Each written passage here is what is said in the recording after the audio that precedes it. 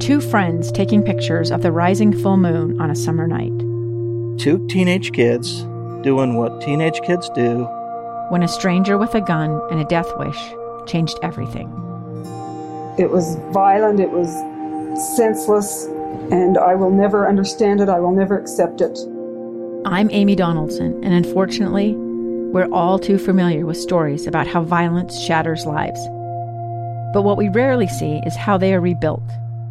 In a new podcast, The Letter, we relive tragedy, but only so we can hear the rest of the story.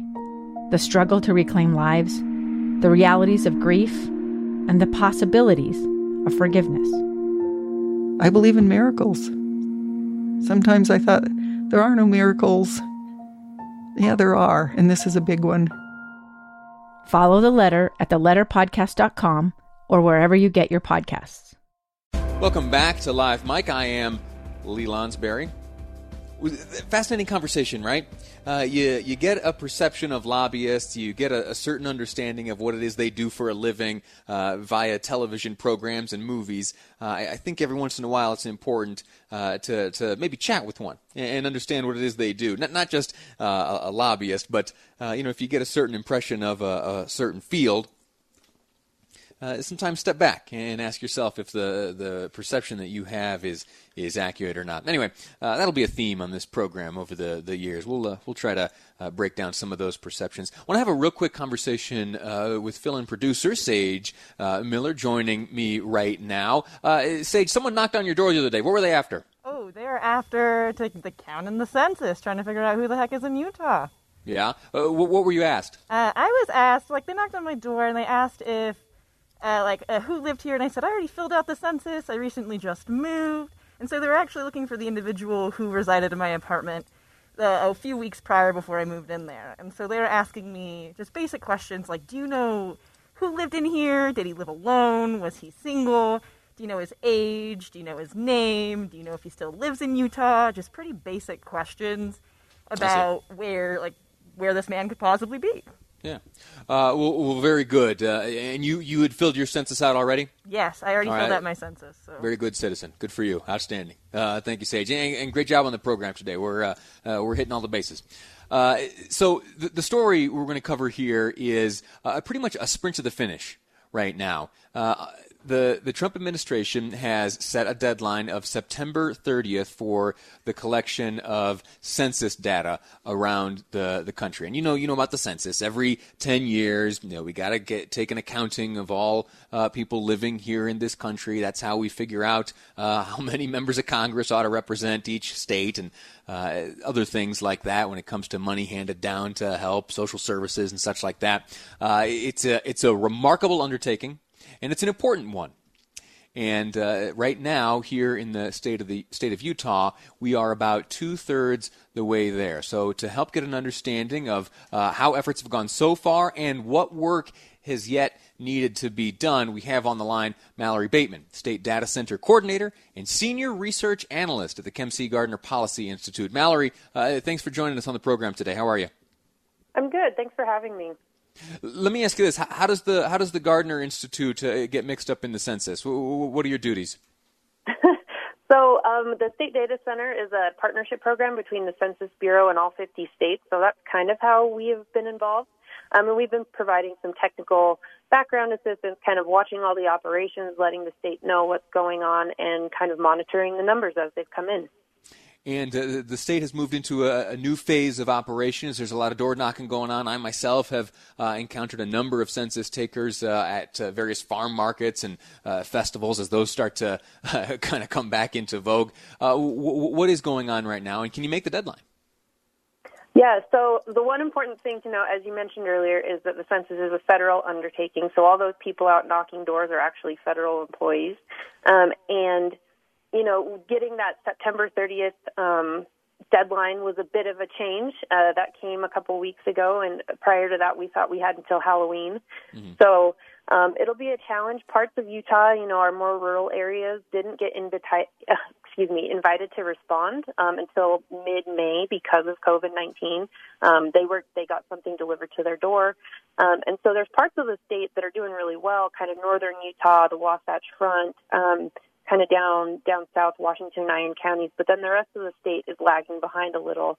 And so hopefully people will get their answers in or open the door when someone knocks. And what type of information? Listen, we're private people here in Utah, and when someone comes knocking on your door asking for information, regardless of whether or not they got the census badge on there, it's a tough thing. What can people expect if someone does knock on their door, they haven't yet filled out the census information, and questions start getting asked?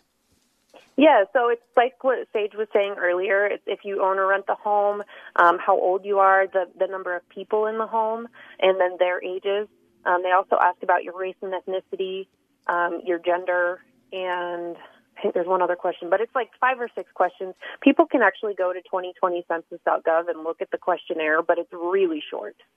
Why is it important that these people and that everyone answer these questions thoroughly?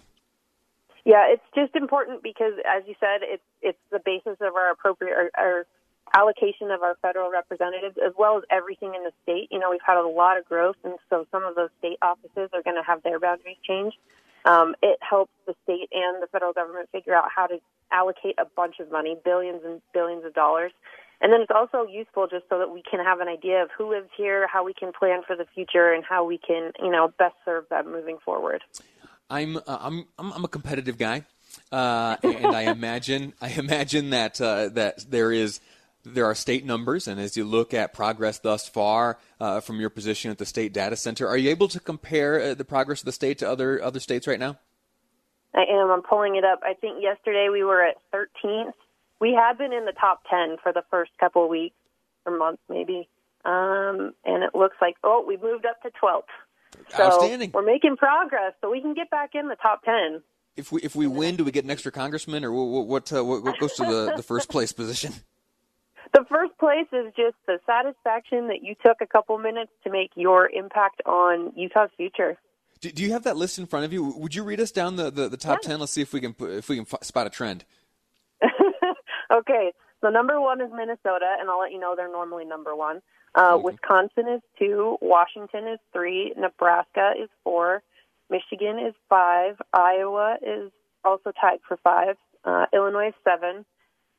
We have a little bit of geographic outlier here. We've got Virginia, and then I hate to break it to us, but Idaho is number 9. Ooh. I know that I'm personally pretty competitive with Idaho, so we got to get moving. We're close, though. They're at 68%, and we're at 67.7%. So it's pretty within close. Reach for sure. Yeah, we can get those spud heads. Did you say Minnesota is historically in first place? Mm-hmm. Yeah. Why is that? Is there something special about Minnesota? Why do they do so well? I don't know. I'm kind of newer to the census system, but I have come in with just this folklore around Minnesota. So I'm not sure what they've got going on, but it was imprinted on me that they're typically the leaders in this. So fascinating.